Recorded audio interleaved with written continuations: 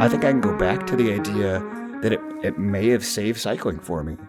Wow. Because I just know I didn't have the time. Yeah, remember we were kind of talking about... I know, yeah. Okay, you got to cut us off when it gets... Yeah. Right? But, like, that's how... I mean, it's not snake oil. It's not bullshit. Right, like, right. I remember I was working at Citrix. I had no time. You and I were going on rides. I was dying. Yeah, dude, remember that I pushed you? Dude, I pushed you on the flat. That might have been the final ride where you're like, on a flat, into the hill, into the wind. I had to push Eric for 2 miles. Because he was still trying to train regularly. That's right. That's when that freaking started, and you're like, all right, dude, I'm gonna take a look at this shit. It was Glendora Ridge Road. I have the fucking picture. God damn. And I can still see my face in that picture. So, yeah, that saved cycling for me. Welcome back, everybody. This is episode 9 of NFR Cycling. Today we're going to talk about high-intensity, low-volume training. Before we get into that, though, we're going to check in with yours and my favorite co-host, Rob. How's it going? Good, brother. How are you doing? I am doing okay. It's been a long day, but I'm excited to sit here and record this with you. It's always kind of the highlight of my week, so I'm looking forward to it. Right on, man. Yeah, I think maybe what is going on lately for me, so I was thinking when we shot this last time that I would be 2 days out from a dual hernia surgery, so that since has been pushed out 3 weeks, man. Ooh. July 8th. So it's definitely made some adjustments. I was kind of already on the detraining thing and just rolling right into it. And so I've got 3 more weeks on my hands right now, man. Yeah. I mean, it's almost like getting like a race pulled out from underneath you like we did earlier in the year when COVID hit. Like you've got this expectation, stuff's going to happen. Then all of a sudden, like, nope. But we were talking about some things as a result of that, and I think there's some exciting stuff that can come out of it with that extra 3 weeks. Yeah, right. So little piggybacking on that, it's I figured why not? Let's kind of document this process of okay, now I got 3 weeks. I'm not just going to be hanging out drinking Guinness, although that is a good time. But that sounds good, right? It's, I started thinking as we talked, and for you folks listening out there, how to make the most use of this to be helpful. And so as I really thought about it, I thought, how about a little 2-part video series? Part 1, preparing to be off the bike. Part 2, recovering from that time off the bike. We all, at one time or another, have this happen. Preferably you can plan, right? When that bike goes upside down, man, and it's things ain't going right. You're unexpectedly off your bike, but so that's what I started just this last couple of days. We started the process. We're gonna start putting these things up on YouTube, right? And just as a quick sneak peek, I'm doing this in preparation for a dual hernia surgery, but hey, it's work, life, family, school, whatever. Sometimes things happen, and if you can forecast it and see it coming, man, my strong advice is prepare. And so I'm going to kind of document that stuff from the perspective of someone going in for a surgery. So I'm not looking to break power records, but I am looking to build fitness so that I can come out on the other end and use that fitness to recover more. But there'll be a lot more of that in the video series. So I'm actually pretty excited to do that, man. Yeah, it should be interesting, and it's I think it'll be fun to share, and it'll be kind of the first content on our YouTube channel.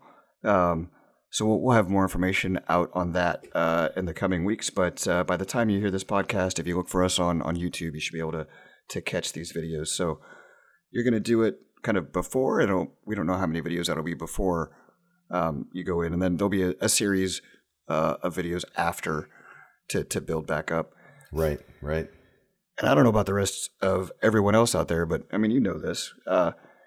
Whether it was moving to Texas or some other, like there's always a point of time where it's like, crap, I'm going to have to take like 5 or 6 weeks off the bike. Yeah. Blah, blah, blah. So that, right. I think it'll be informative and fun and interesting. Right on. I haven't had much going on this week because I've been working. So we can leave my stuff out of it this week and kind of jump into the topic. But before we do that, another thing, as I just looked down at my notes, this is going to be the last little week and a half or so for people to submit listener questions. Yeah.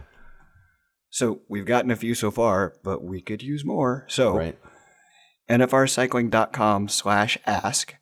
Head there.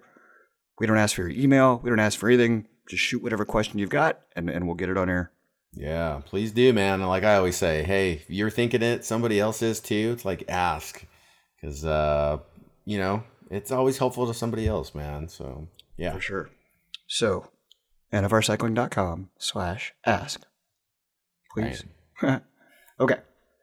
On to the topic for today: high intensity, low volume training. So, what does that mean?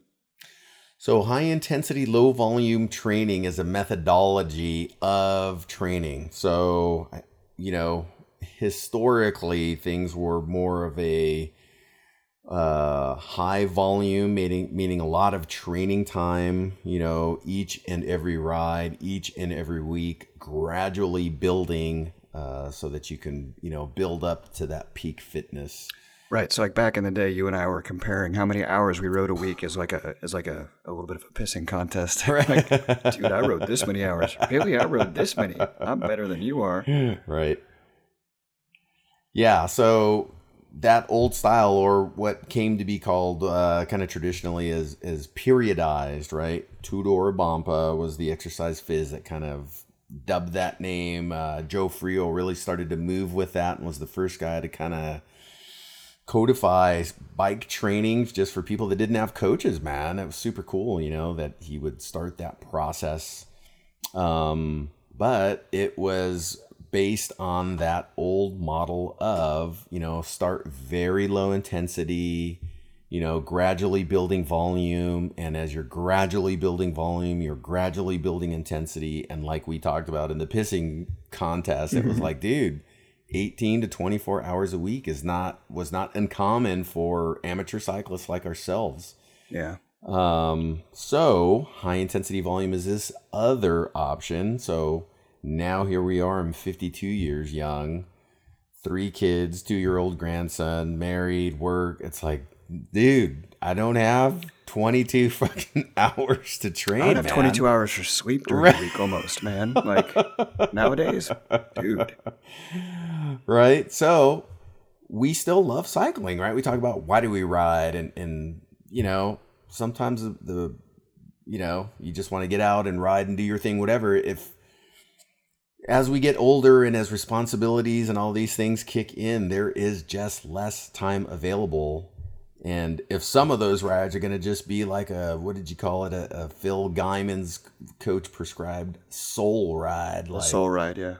I like that. It's just, but we got to kind of make space for everything. And as we're getting older with more responsibilities, there's less space and time for us to do our thing. So that's where, I started jumping on. I'm going to call this 8-9 years ago. Want to say it might have been Allison Dunlap's coach. I forget his name right off the top of my head, but he was the first dude I really started to look at that was throwing in like brick training and stacking her training days, stacking recovery days. It was very atypical, man. Everybody was pretty much doing the Joe Friel, Pompa, periodized, long, slow distance, gradual build, high volume stuff. So, thank God for freaking Allison Dunlap's coach. Like I said, we'll have to reference that in the show notes, but I remember reading that book and I was like, dude, and she was crushing it at the time, right? Team Luna, you guys can look up Allison Dunlap. I mean, she was the shit in the day. And when I realized, dude, this is how you're doing it. It wasn't completely high intensity, low volume, but when I started to put these pieces together, and as more people did, but this, coupling this high intensity with the low volume was like, dude, game changer. It's like, wow, I could just ride at this whole other level again. Like, damn, I haven't been able to do this in a long time, right? Because we couldn't do freaking 18 to 22 hours. So yeah. Yeah. And, we've talked about this before, where to be able to And here's the sell for me, right? And I experienced it a couple years ago when I moved over to it. To be able to sit down and train from 4 to 6 or 7 hours a week, and then go out and stay with or be in the lead of riders that are doing double or triple that per week. Yeah. Like that's a big deal. And I know that sounds like too good to be true, but I could sit there and put 5 hours in a week, targeted, and we'll get into the mechanics of it here in a minute. But go out and hang with people that rode 24 hours in a week. Right. So that's probably the why, right? So we talked about like, what is it?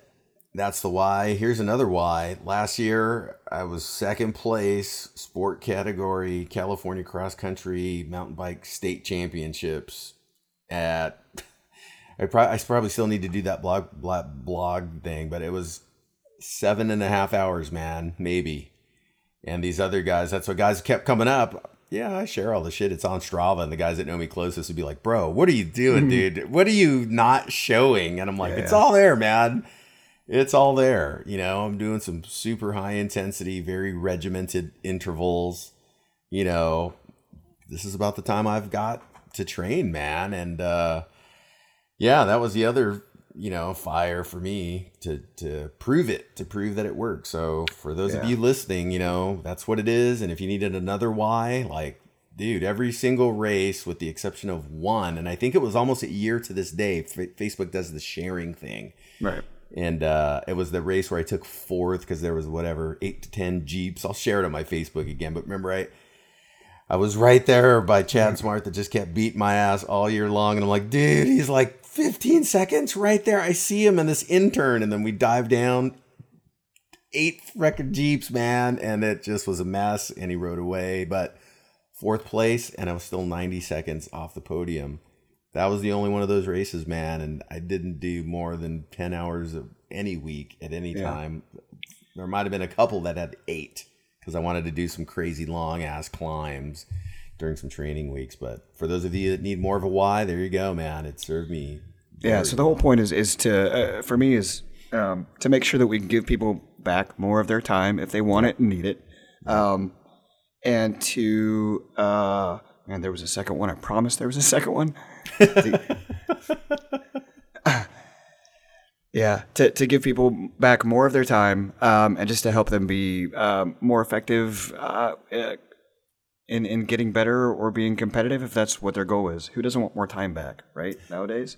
Right, and I think piggybacking on that thing too, right? When you're training more, it is more purposeful, and I never want to be construed only as a guy that's just like, dude, I just stare at my freaking head unit all day, and then I'm doing all my math and talking kilojoules. Like, no. When I'm planning it and I'm structuring it, it's there's a lot of that, but it's more enjoyable because I'm not trying to stretch it out, trying to do 20 plus, and I can also still schedule in like that soul ride thing. Or, dude, I'm just rolling. Like, what are you doing, dude? The purpose of today's ride is just to enjoy it, man. I just want to hear the crunch of pine needles and dirt and smell the trees and hear the wind. Like, that's today's purpose. Like, that serves the bigger purpose as well, you know? And just to wrap up on the why, like, so with you know, my medical stuff, I got my race days are basically done. I'm not doing any of this to try to podium anymore. But if I can structure my training in a way that I can get it out in 4 to 5 hours to maintain a level of fitness and to, you know, hopefully progress. What that does for me is when I do get to go out and ride with other people, it's more enjoyable to be with those other people because my fitness is where I want it to be. So don't think that high intensity, low volume is just for people that want to go out and race. And like, it's a way to shorten the amount of time to build strength and fitness, to be able to do the things that you want to do when you want to do them. It sounds simple and stupid, but like, be able to use your time to maximize your fitness on the bike, to go do what it is you want to do, even if it's, I just want to be able to keep up with my friends for 2 hours. Right. So I think that's the real big thing, right? It allows you to enjoy the bike, right? Because if you're just like, dude, I'm trying to do this 18 hours a week, and you're like, you can't do it, and your fitness is always flagging, and your bros want to hang out, and you're suffering all the time. It's like, dude, that sucks. But if you could do it with a freaking third of the amount of time and just like, then you can bro it up and hang out. And it's just like, dude, this is right. Or sister it up, depending on how it goes. Yeah, there you go. Just to get out there and share the time, right? That's what makes it always the best, right?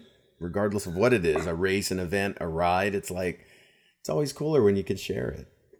Okay, so we've talked about saving people a bunch of time, and we've taken a lot of time to say that for a podcast. So let's go into a little bit of like how do you transition, or how do you start to move from maybe what has been more traditional to adopting the high intensity, low volume format? Well, the first thing is I just take a big overhead view, and so I always tell folks, okay, let's just step back and honestly tell me what days can you train, like beyond a doubt. You're like, man, I could do this day, this day, this day. Like, just write it down. When can you just nearly guarantee that you can ride? So the time available. And once we can get that, which is going to be the number one priority, then it's like, what is it that you really want to improve upon? You know, is it skill, strength, speed? You want to decrease pain or chronic something that you have going on? You know, so then you know how much time is available, and then what we're going to start addressing, you know, and then we can start building up and transitioning that program into there. So it's always funny. It's probably about 100% of the time when I'm, you know, people say, yeah, I could do, you know, Tuesday, Thursdays, Saturdays, Sundays, and sometimes Monday. And I'm like, okay, so can you really do this? Like, when can you train on those days? Like, well, if I don't get a forced overtime on these days, right. And then if church doesn't run long, I was like, okay, let's back it up again. And a lot of times that's when people are like, wow, dude, it's like really only on the trails. I can probably get out like Tuesday and every other Saturday, guaranteed. And then I can do this other stuff at the gym or indoors or whatever on Thursdays and Fridays, guaranteed. So it's like, well, okay, that's all we're looking for. And so that's where I say, start there with what you can really do. And then we're going to plug that next bit of what is it that you want to improve upon. And then we can start figuring, okay, based on whatever that goal is, to flesh out an annual training calendar. Are you someone that's like, dude, you know, I'm trying to build skill, lose weight, enter a race. Like you said, finish with a group of guys that race a lot, and I'm not interested to race, but they're cool, and I like to kind of just hang out with them, and I need to ride a little faster to be able to hang out. Right. Then you could look to see how much time do we need in general in the general training calendar year, and then we can subdivide that into months. Okay, so we're going to look at our schedule. We're going to be real about it to be kind of ruthless with what we can really do. And then we're going to figure out what exactly we want to improve, whether it's just, I almost want to break it down into Sufferfest categories, but probably shouldn't. But whether we want to get better at climbing or attacking or whichever. Right. So that once we have those two things in place, we can start to schedule out the coming weeks and months to figure that out and figure out what we have to do within those blocks of time that we were real about when we looked at our schedule. Right. So then you would know just in general, right? Because then you start to see. So whether it is as a coach, I typically break it to like attributes, you know, mobility, how you move on off the bike, strength, you know, how you move with some load, endurance, speed. And then, typically the two top are, I want to climb better so I can stick with people, and I want to descend better so I can stick with people. Those are classically, it's just always right there. And then you can determine, okay, well, from where you are now to where you want to be, then it starts to make a lot more sense to people to say, this is probably 90 days, man. This is probably 3 to 4 months. You know, like, oh, okay, yeah, I can see that. You know, sometimes people are going thinking, dude, I'm going to progress 10% over 2 weeks if I just hammer that one trail with those fast guys. And it's like, it's not going to work like that. But by at least putting it on a calendar with time available, goals, and then kind of subdividing into the first few months, you don't need to plan every single freaking thing out, but at least just knowing, where am I going to start? then it gives you at least that good idea and an expectation, so that when things start like, okay, now I'm going to start building training weeks, and what is each specific workout going to look like and supposed to do, it starts to make more sense. That's always my goal. I want to lay it out so that it's totally predictable. As I'm talking, they're just like, oh yeah, that makes sense. So you started talking about individual workouts, and I think it might be a good time to dive into, the workouts are different than for sure, than what we would consider normal within the periodization model. So I know that you're not going to be able to like do a program for everybody that's listening, but how would you characterize like the differences if someone wanted to start thinking about this and start trying to use a little bit of what we're talking about? Like how would they think about that differently? So let's say, in comparison to the historical kind of program, which is 5 to 6 days on, and some people are training every day and they're calling 2 of them simple recovery days. I'm talking about training 3 to 4 days and recovering 3 to 4, depending on what that workload looks like. 2 of those 4 days are going to be high intensity indoor trainer days. One of them is going to be like some very high intensity, shorter intervals, VO2 max level. So basically it's the max that you're going to be doing. If we're talking max effort on a scale of 1 to 10, these are 9s and 10s, man. And these intervals are lasting anywhere from 3 to 5-6 minutes on the long end, with a lot of recovery in between, and they're not lasting more than an hour, where historically you might be doing 2.5 hours, to try to get the same effect. Yeah, in a world where again nothing is for free, and it goes along with no free rides, right? If you want to get time back, you're going to pay for it, and one of the ways that you pay for it is these workouts are going to hurt. Yes. Yeah. So there's no way around that, right? You got to just do the work. And that was a thing, right? Like the old style, you'd gradually move into it. And it was really, man, 1-2% increments and volume, training intensity gradually. And I'm like, dude, a 3-4%, percentage of increase guy. And when we're working at your upper capabilities, it's a dramatic change from an easy ride where you're just noodling. So that's the other thing. How does it look? You said, so 2 rides are going to be 1 hour, no more than an hour 15, 90 minutes is max of, you're probably going to get 6, maybe 8 intervals in, Yeah, but you and I have done workouts that are 30 and 45 minutes that are right. But you're going to train up to that. So this is another weird thing of thinking. People are coming in, they're like, dude, how can I be doing a 30-minute workout to be competitive? It's like, well, you're going to train up starting with this just to get used to it. Because like you said, it's painful, man. Yeah. And it takes a while from doing something at VO2 max levels. You're not going to ride at your VO2 max capabilities for 4 minutes and just recover in a minute and just keep repeating them and do a dozen. And it takes time to get acclimated to that level of intensity, recovery. Right. And over the course of time, you can just like, dude, all I got is this 25-40 minutes. I'm going to crush it and I'm going to make a couple of adjustments. So 2 high intensity training intervals indoors. And I like 2 days outside. One of them, focus on skill, man. Because again, it's like, it's always number 1 and 2. You either want to climb, but the number 1 priority is either getting uphill faster or going down faster. One of the two. And it's always like 1 and 2. What about getting down with more style? Well, that's the practice of the skill too, right? That's the practice of the skill as well. So you can tell some of those guys that are cruising down, like, dude, people see me and you descend, right? Like you would always be waiting and just be like, hands all over the brakes and just, all over that bike. Again, 1 day a week, skill, not to, again, right? I think we talked that the last episode about you don't learn when you're afraid. Just practice. Like if off hip camber, left hand downhill turns are a scary thing, then just remove one of those things. Maybe just remove the downhill thing and do the left off camber. at the baseball park, like I said, on a pitcher mound. And you're like, dude, same mechanics, way less fear. You'll get better faster. And then that fourth day would be kind of what I call a kitchen sink ride. Throw it all in, the different types of intervals, some of the skill stuff. Let that be the big day. So if I'm doing 4 days a week, there's day 1 of intervals, 60 minutes. Day 2, 60 minutes. My skill day might be an hour and a half, might be 2 hours.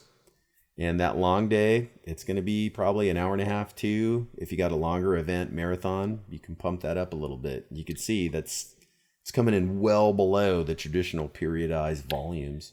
Yeah, and I think it's worth talking about a little bit. So if you do those 4 days and you do them, right, and by right I mean you kind of kick your own ass for those 4 days. Then you've got 3 days in the week that are off, and I think that people will feel very weird at first. Yes, as they always do. You mean I can take that? No. Yes, take that time off. That doesn't mean go sit on the bike for 3 hours and pedal soft. It means take the time off. Yeah, and again, Morris, I think that was the last name, Dunlap's coach. But yeah, when he introduced that thing, like how was she getting all this training in? She was doing, of course, pro caliber UCI volume intensity, but I'm saying, look, you're going to be training super intensely, and if you're training intensely, recovery should be thought about as training as well. Yeah. So when you are training intensely, that means the recovery component, they're just different sides of the same coin. Yeah, it's such a mental shift to think of recovery as training and not avoiding training. Because I think that at some point, at least when I was, whether it was a bad cross country coach or whatever, we never thought of rest as part of the training. And it absolutely is. Yeah. And at least I think that's a thing now. It's more widespread. People do expect that. But so this is another thing, right? I'm talking high intensity, low volume, brick or grouped style training. So, I'm recommending, hey, bust out those 2 days of intervals or interval skills and interval trail, but in between those 2 days is either 2 or 3 days off. Yeah. So that you're recovering maximally to come back for maximum effort. So that's, again, I can tell you how many times when I start to get guys on this and they see my training volume or the stuff I'm doing, and then it was very recently with a guy I've been working with for quite some time, and he's like, I just haven't been feeling good and I'm trying to get better. And this is, I said, tell me what you're doing. He's like, yeah, I'm removing some of those days and I'm just trying to train more. And so I was like, okay, I just was like, here's what I recommend. Let's have you do that. And then let's talk. And he just said, dude, you're right.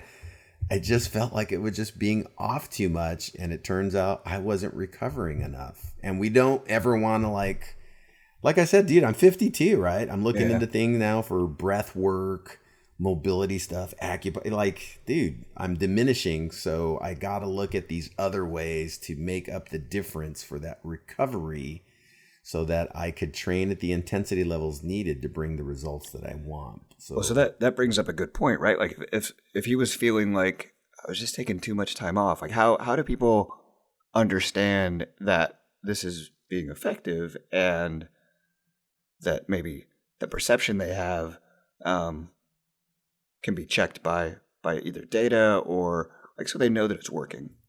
So that's, again, I'm always a big fan, right, of testing up front. What's your capacity, and then the goal, we could measure that. What are the demands of that? That's why I'm a huge fan of not just power, but indoor power. So you're directly measuring. So that's the big deal that an indoor smart trainer does is, what 200, 300, 400 watts feels like. And when you're out on the trail with hopefully a power meter on the bike and you're doing that over and over or trying to and not hitting the marks over and over, you're starting to see like, okay, I know what I am capable of doing and I'm not doing it. So I either haven't rested up enough, I'm not hydrated, I haven't fueled, I didn't get good sleep. Then you can start ticking those things down by objective measures. Right.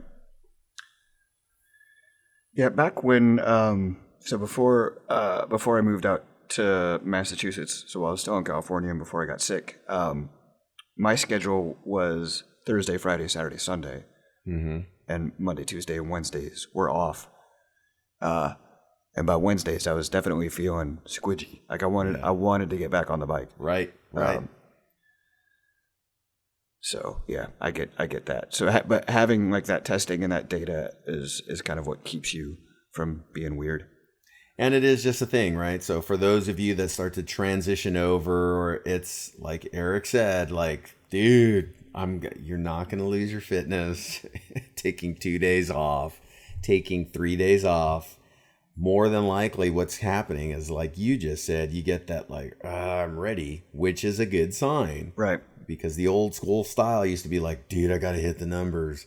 Coach gave me another 45 minutes to do, and I got to do 2 more intervals. Yeah. And if this makes everybody feel better, by Sunday morning, you will feel completely the opposite. Sometimes, like, oh man, I got to go do this. I'm so tired. Right. So then there's that again. But right, what did we say? You to make that time, you got to pay for it. And nothing's free, man. There are no free rides. Free, right? You got to do the work. Yep. We keep saying it. I wonder why. Huh. Oh shit. So we've been talking for a little while. We're not going to be able to plan everyone's like work right now, but I think from the high level conversation, there are ideas.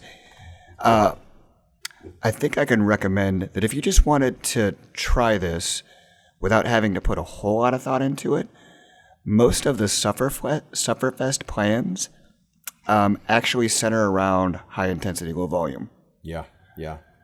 They're still a little longer, some of them. But if you wanted something that would kind of force you into a more high intensity, low volume program, if you downloaded Sufferfest and started on one of their training plans, it's going to push you that direction. I'd say that's a pretty good introduction, because what I'm definitely proposing is definitely on the more extreme end of the low volume, on both spectrums, on the high intensity and the low volume. Yeah. But if you are wondering, folks out there, it's like, yeah, that's a great recommendation. You're going to do a 4DP test. That's what I recommend, right? What is your capacity? They will measure it. They will plug all that stuff in. You can ride it. And then as Eric said, hey, how do I know that I'm getting better? Well, that's the other thing. They're also going to say like, burp, you've gotten better. Your numbers are getting better. So if you do that and you're seeing that stuff get better, I'm telling you, I'm just a couple steps away to go, dude, a little more intensity, a little bit more rest. So that's the lower volume. It's like you could still have that same stuff. But that is I spent a lot of time with Sufferfest, and that really helped me to kind of fine tune my high intensity, low volume approach. Yeah, and we're not sponsored by either Zwift or Sufferfest. Right. So this really just comes from I think advice and kind of living through it. Yeah. I recently went through and looked at some more of the Zwift training plans this past week, just out of curiosity for myself, and it's not the same. No. Yeah, that's still more of the traditional kind of, like I said, they do a great job of it, of you as a beginner identifying low intensity color blue to high intensity red, but that's a very traditional periodized format. And Sufferfest, like you said, very high intensity. It's in the name, man. Sufferfest. Very condensed. It is a little bit more volume. But it is. I think it's a good stepping in between point. If people are looking for a little test to prove it out, and something that's just totally packaged up, they do the best job on that, man. You just hook your stuff up, plug in. That's it, man. You can even, the goals, the training plans from mountain to crit to road to whatever. I can't say enough good stuff about Neil Henderson and those guys at Apex, what they did for the Sufferfest guys. So that's a sweet no-brainer program. So with Sufferfest, you can get introduced to the concept in a way that's kind of like recipe, done for you, good to go. But when you get to a point that you want to maybe go past that, I think what we're going to be able to do is offer you some resources that will show you how to extend what we've talked about here and be able to make your own plan. So give you the resources to build your own high intensity, low volume plan without having to specifically hire a coach.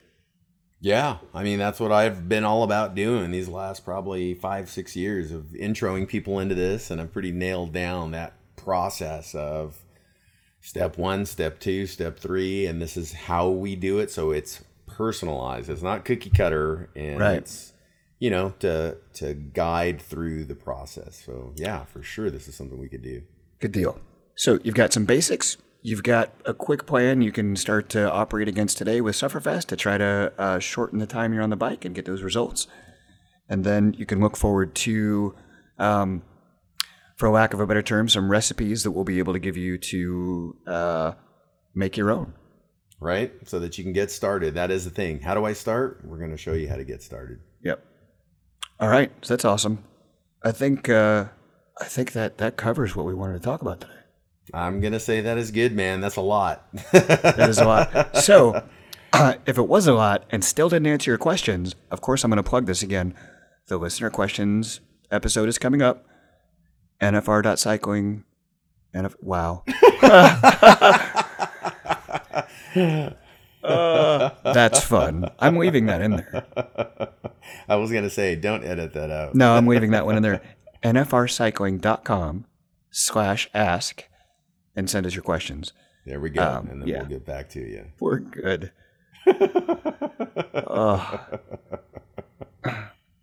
I'm excited. I really want, like, time is so precious and we've got so much other stuff to do and we want to be able to, like, effectively use our time and still kick ass on the bike. So I'm excited for everyone to start playing with this. Yeah, dude, it's been a good experience for me personally, and with, you know, dude, when you transitioned into it, everybody else that's like, dude, my wife's not pissed at me. I got time. I can make it here. I can do I promise I'm going to cut us off. Man. I promise I'm going to cut us off in like a minute and 30 seconds to not make this too long. But okay. I think I can go back to the idea that it may have saved cycling for me. Wow. Because I just know I didn't have the time.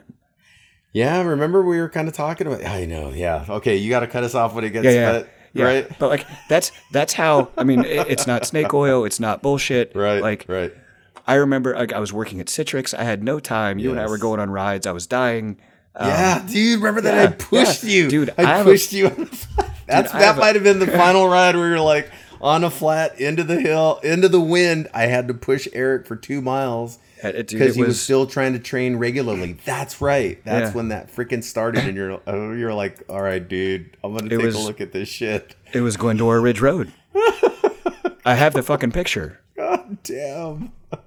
And I can still see my face in that picture. So, that saved cycling for me. Okay, with that. With that, we're gonna end it. Looking forward to the listener episode coming up. Until then, everyone, keep doing the work. Right on.